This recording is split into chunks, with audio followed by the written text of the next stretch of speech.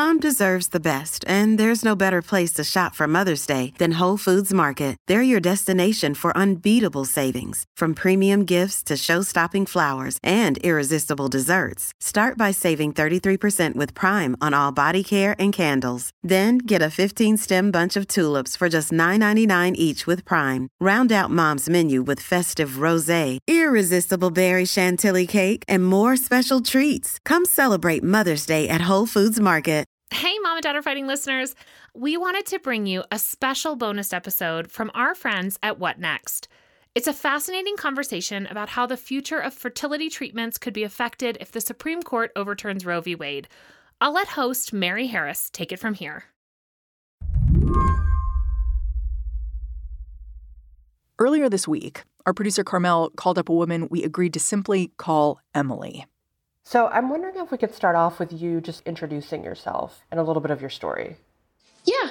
So my name is Emily. I'll go ahead and give the reference that I'm from West Virginia because I do think that kind of affects the conversation and laws that get made in my state. Emily's a mom. Before she had her son, she was a science teacher. We're concealing her identity so she can speak honestly about her fertility treatments.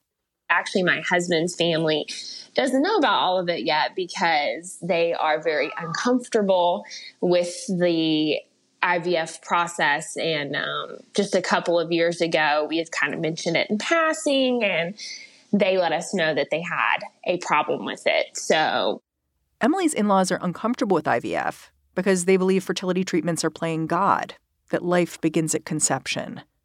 The debates a lot of Americans are having about abortion these days, Emily's been having them within her own family for years. And now, Emily sees her in-laws' ideas reflected on the Supreme Court. What was your reaction when you first heard about the draft opinion leak? The first thing I told my husband actually was, well, I'm glad we started this now because it's been something we've gone back and forth on. And I mean, like, we had to get a loan to do this. Like, this isn't something we just had the money for. And I'm glad we pulled the trigger now. Being so intimately familiar with the logic of the anti-abortion movement, it means Emily doesn't look at Roe being overturned as settling an ethical debate. Instead, she sees all the ways this opinion, if it stands, is going to open up dozens of new ethical quandaries, ones that could affect her for years to come. Many people want to say, well, this is just late term, or this is just this, or this is just that. But it's not just that. It's me having an IUD. It's me having embryos frozen. It's me having the right to birth control. It's so many different things. There's one more thing I need to tell you about Emily. It's the reason she's getting IVF. She's not actually dealing with infertility, but her son, he's 4 now, he's got a chromosomal abnormality. He doesn't speak. He can't walk unassisted. He's had 8 surgeries already. And if Emily got pregnant the old-fashioned way, there's a pretty good chance her next kid would have the same kinds of challenges. Fertility treatments mean her second child can be healthy, but only if she can screen her embryos. My son is profoundly disabled. I knew he was disabled. I was offered termination twice. For me, I decided that wasn't the right option. But that's my choice. That's not, I don't get to put that choice in anybody else. I'm used to kind of being a blue dot in a sea of red and being just a little bit more liberal or progressive or whatever you want to call it than most of the people I'm surrounded by. But the biggest thing I wish people would just understand is, like, the one-on-one conversations I've had with people, when I try to explain how far-reaching this is, a lot of times they're like, oh, I didn't know that. Today on the show, if Roe v. Wade gets overturned, it won't just impact women who need an abortion. Why women like Emily and their fertility doctors are so concerned. I'm Mary Harris. You're listening to What Next? Stick around.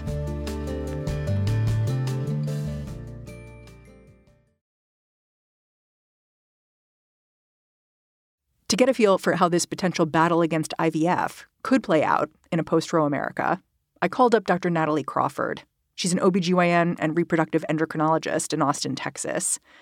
She says her patients these days, they sound a lot like Emily, who you just heard at the top. They're nervous. Every patient I've seen since the draft got leaked has asked about this, right? So here are patients in the middle of their own IVF or embryo transfer cycles. They should be focused on what is at hand, and they are nervous and anxious about what the future could hold in our state. And so this is something that we're not just considering, but we're also thinking closely about what does it mean right now? What does it mean for the future? The big concern Dr. Crawford and her patients have is the foundation of the fight against abortion, fetal personhood. Because if a fetus is a person, it raises all kinds of questions. This isn't a paranoid fear. 6 states have introduced fetal personhood bills this year. A few months back, Senator Rand Paul sent a fundraising letter to his constituents where, after arguing the time to grovel before the Supreme Court is over, he asked for their support for the federal Life at Conception Act. It would declare fertilized eggs to be persons. Dr. Crawford deals with fertilized eggs all the time. A normal round of IVF means creating lots of them, watching them develop into embryos, and then implanting one or more right back into the uterus. She and her patients can see how every part of the way this medical procedure works might be about to change. Right now, we're able to walk through a lot of scenarios. The other thing that IVF has allowed us to do is do genetic testing for aneuploidy, which is the top reason why it's harder to get pregnant after age 35. That means random chromosome abnormalities. And so with IVF and genetic testing of embryos, we're able to know which embryos have the highest chance of turning into a live-born baby, which ones are going to result in miscarriage or genetic abnormality. And you make choices based on that. Exactly. So you might be 40 and you might send off 8 embryos, but only 2 of them may actually be genetically normal. You don't want to worry about the other 6. You don't want to be forced to transfer the other 6. You'd like to transfer the ones that's genetically normal and save another one for a future child. And if none of them were normal, you'd probably want to do another cycle and not be transferring abnormal embryos. What we're fearful of is one scenario we could see is that, well, genetic testing is now off limits. How do you remove 5 to 8 cells from an embryo if it's its own independent life and has rights? I actually sort of wonder if you began thinking about the way limiting abortion rights could impact you as a practitioner way before the last week or two. Like, can you take me back to when the 6-week ban passed in Texas? What were you thinking at the time? So definitely at the time, I was already thinking about how it's impacting a lot of my patients. I will give an example. Infertility patients have highly, highly desired pregnancies. There are circumstances in which you might not ever be able to fathom being in. And I had a patient who conceived naturally right before she was going to do an IVF cycle. And the pregnancy ended up being genetically abnormal. And she was told this child wouldn't survive. She could carry it to term and try to give birth, or she could terminate the pregnancy. And this was right before the ban went into place. And so she was able to choose for her and her partner that termination was the right choice. That also allowed us to fast track her onto getting to IVF sooner, figuring out which embryos are genetically normal. You have your own story that you decided to go public with in the wake of SB 8.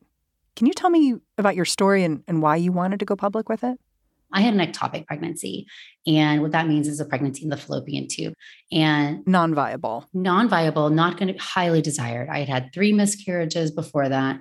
This was my 4th pregnancy. I was an infertility fellow. I was very excited.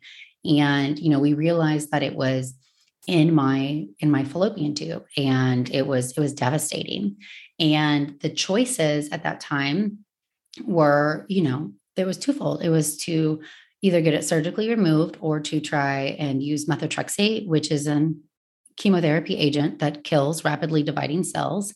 And so essentially terminates the pregnancy so that you don't have it rupture in your fallopian tube and so that you can recover from the situation, because there is no scenario where you could take a pregnancy from your fallopian tube and implant it in the uterus. I know there are people saying that there are, and there's states trying to pass that. And I swear, if that was an option, I would have gone to the moon to have it done. I would have had anybody do that. But that's not an option. Once that pregnancy starts to implant, it's creating a blood connection. It created a blood connection in my fallopian tube. The fallopian tube does not have the muscular support of the uterus to get a strong enough connection. And if that had happened to me, many 100 years ago, I would have just died and that would have been the end of my story. That's what happens. It ruptures and you bleed to death. So I was able to get methotrexate. It was terrible. It was emotional. Physically, it's a terrible injection of a chemotherapy medication. You feel like you got hit by a truck, but I was able to do that. And I was, eventually able to go on and have my 2 kids. And if I hadn't been able to receive that medication that terminated that pregnancy, I wouldn't have been able to keep on and have my children later on. Yeah, you compared yourself to a woman in South Texas. Yes, who had to travel out of state. Yeah. What happened to her?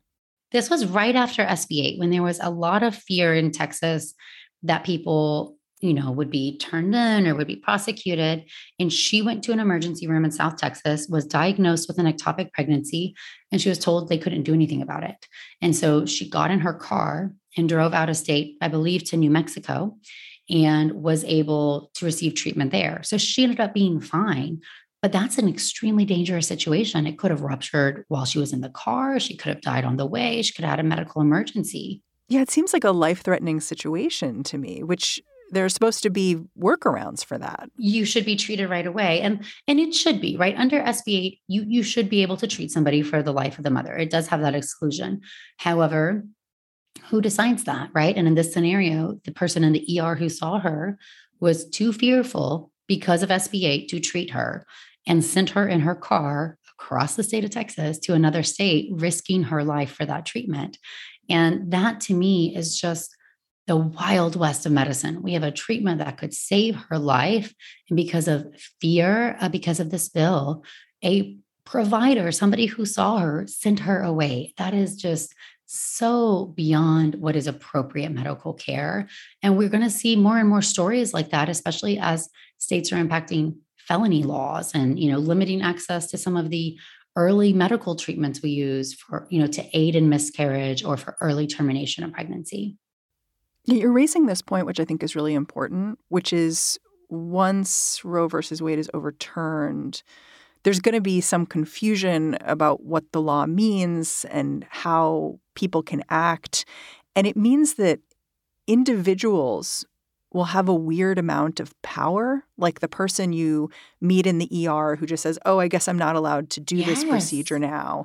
Or the prosecutor who's like, I think I should charge you with something now. Like there was a case in South Texas of a woman charged with murder for self-induced abortion in the last month. Right. It ended up getting dropped, but she got charged with it. I mean, that is mind-boggling. And you're correct that there's going to be so much uncertainty that individuals are going to be left up to decide what they think. It's going to be trial by error, what they think is best. And then things will start being taken to court. And if that woman who was charged for her, own self-abortion, if that had stood, what kind of precedent are we setting, right? What kind of charges are we starting to see? And I'll even just say, as somebody who's a fertility doctor, one of the medications I prescribe, misoprostol, I use this to soften the cervix before surgery. So sometimes I do surgery called hysteroscopy. These are on non-pregnant patients who want to be pregnant.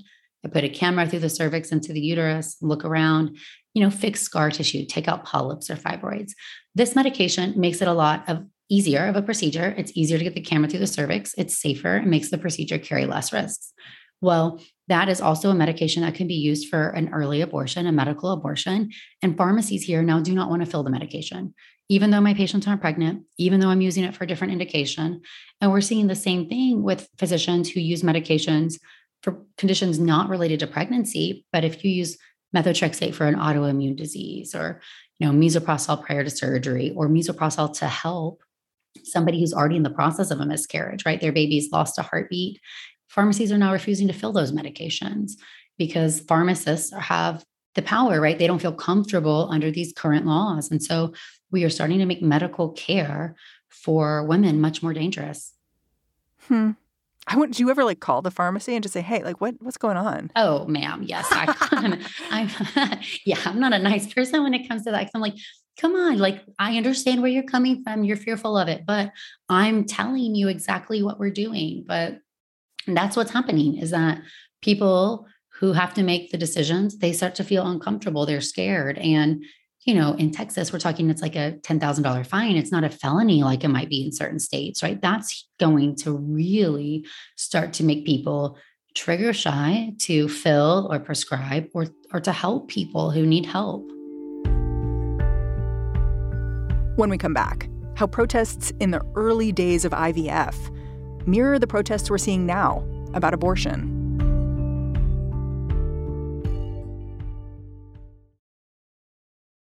This episode is brought to you by Progressive Insurance. Hey, listeners, whether you love true crime or comedies, celebrity interviews, news, or even motivational speakers, you call the shots on what's in your podcast queue, right? And guess what? Now you can call the shots on your auto insurance, too. Enter the Name Your Price tool from Progressive. The Name Your Price tool puts you in charge of your auto insurance by working just the way it sounds. You tell Progressive how much you want to pay for car insurance. Then they'll show you a variety of coverages that fit within your budget, giving you options. Now, that's something you'll want to press play on. It's easy to start a quote, and you'll be able to choose the best option for you fast. It's just one of the many ways you can save with Progressive Insurance. Quote today at Progressive.com to try the Name Your Price tool for yourself and join over 28 million drivers who trust Progressive. Progressive Casualty Insurance Company and Affiliates. Price and coverage match limited by state law. Dr. Natalie Crawford wanted to make a few simple facts crystal clear when we spoke. First, how common IVF is. 2% of the U.S. population, is conceived from IVF. So that's not a small number. Millions of people access IVF to grow their family. And we need to be really loud about how this technology has enabled so many more people to be parents and what that means. She also emphasized this common medical procedure has only ever been available in a post-Roe America. No one imagined doing this fertility work without abortion protections. One more thing. If you go back to the early days of IVF, you can see the same language that's now being used against abortion being deployed against people who sought fertility treatment and their doctors. Her industry had to adjust to it. I think it's also interesting if we just remember just the history of IVF, right? Our oldest IVF baby is only in her early 40s. Roe v. Wade was well around before that. And these people who went through IVF early, they were hugely stigmatized. People protested outside their houses. It was a very different world. And we've made huge progress in getting IVF to all over the country and helping people grow families. But we really changed people's viewpoint on how they felt about it, right? That big news article that's like world's first test tube baby. People felt really mixed about it. And so that's why I tell people all the time, you're allowed to have your own personal beliefs. And sometimes those impact how we do your IVF cycle. Forget all these laws. Like we talk about, if you believe life begins at fertilization and you don't feel comfortable freezing any embryos, that's what we do. That's what we do. We do it the way that you feel comfortable about it to help you grow your family. And we talk through, well, it might cost more, take longer, but if that's what you feel comfortable with, then that is absolutely what we do. And I think every fertility doctor has been in that situation. I wonder if that history with fertility treatments, where you mentioned how people protested in front of folks' houses because they were scared of IVF. They didn't like the sound of it. I wonder if that kind of gives you a little bit of hope for where things might go now, just because it's evidence that people's minds can change about something big. It is hope. I do think that when we step back and we look at IVF, what are we trying to do? We're trying to help people have families. And how is that inherently a bad thing? Maybe you believe that it is, but to me, I feel like overall, we should want each other to be happy and to have the family we want when we want it. I received an Instagram message I'll read to you just to gain perspective on this. Thank you for your voice on IVF and this threat with Roe versus Wade. I'm the first IVF baby who was born in Kentucky, 1986. I'm likely one of the first 100 in the world. My parents had people who would stop them in the street and say I was an abomination and that they killed babies to get to me. They would ask where my clone was. They would belittle them. The Catholic Church refused to let me be baptized.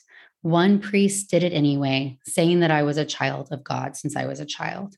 It was awful. Since my birth, so much has changed. And now so much is threatening families. They may not have this option to grow. This is so sad. And I just think that that gives us really a perspective that a lot of us don't think about right now, about what fertility has gone through to be able to have this technology. And I feel strongly that we don't want to be rolling back the clock and limiting this for people. We want to help people get to that next step and have a child. So we really need to be amplifying, trying to get people in the position of power who value that a person has the right to choose their own reproductive future, because that extends to all reproductive rights and not just abortion. It's a much bigger issue than only abortion. Well, you're in Austin. I mean, you could walk right down to the legislature. Like, what? They don't just let you in. Yeah. I mean, to get in front of somebody who has the power to do something about it is an extremely hard thing. I mean, certainly we've been talking with advocacy groups to try to see, can we get a seat at the table? Can we get a meeting? So we're really up against a lot in Texas when it comes to talking about reproduction. A lot of, people who have the power don't even want to be associated with the side of the conversation. And that's why we need them to be hearing about it. And the message that I heard, well, I don't hear about this from my constituents. People don't call and talk about needing access to IVF or needing these things. So I don't think it's an important enough issue. Well, it hasn't been taken away yet. Right. Something that I noticed when I looked into the history of these personhood laws and amendments was that they're a place where people like you become a really important part of the conversation. Like back in 2011, Mississippi was trying to pass a fetal personhood amendment, and it was going through a ballot initiative. And a lot of people said, oh, this will fly through. They just assumed, like, this is a very conservative state, very very anti-abortion. This will just happen. But it was rejected by 58% of the state's voters. And part of the reason was because of a group called Parents Against 26. It made ads basically outlining how this bill would make fertility treatments unavailable. It strikes me you're in a little bit of a powerful position for this next round of the battle. But I wonder if you feel like that. I'm happy to hear that you say that. I'll admit it's a fight I never foresaw would be in my future when I went into this field, right? I became a doctor to help people get pregnant because I liked reproductive medicine. And I really feel like there's nothing you can do that changes the course of a person's life as much as help them conceive a child that they so very much want and have a hard time. Being in Austin, there's at least a chance you're treating someone who's pretty involved with Texas state politics. I kind of wonder at this point, do you talk politics with your patients? Like, I imagine you might have avoided politics in the past, but does it become more urgent now? A few things have happened. That's a really fair point. Early in my career, I think we're all trying to cut our teeth, but I was really hesitant to talk anything political with patients. It was a message that I got when I was an employee at a prior practice was you shouldn't talk politics because you'll alienate people who don't want to come see you. And I'm like, I don't have to be for everybody, but I think there's more good that can come from it than harm. And if you're not going to be comfortable seeing me because I'm advocating for your reproductive rights, then that's okay. I'm probably not going to be a good fit of a doctor for you. And I'm fine accepting that. I don't have to see everybody. But I do think some physicians are scared about how their patients will take it, or they don't want them to think bad of them, or they don't want to limit people who will walk in their doors. So they're just staying silent, and silent's not a neutral position. Silent is in the vote of whatever the majority is at the moment. Dr. Crawford, thank you so much for joining me. Thank you so much, Mary. I really appreciate you shedding a light to this topic, and I'm happy to help out in any way that I can. Dr. Natalie Crawford is an OBGYN and reproductive endocrinologist at Fora Fertility in Austin, Texas. And that's the show. What Next is produced by Carmel Delshad, Elena Schwartz, and Mary Wilson. Special shout out to Carmel for finding Emily, who we spoke to at the top. We're getting a bunch of help these days from Sam Kim and Anna Rubinova. And we are led by Alicia Montgomery and Joanne Levine.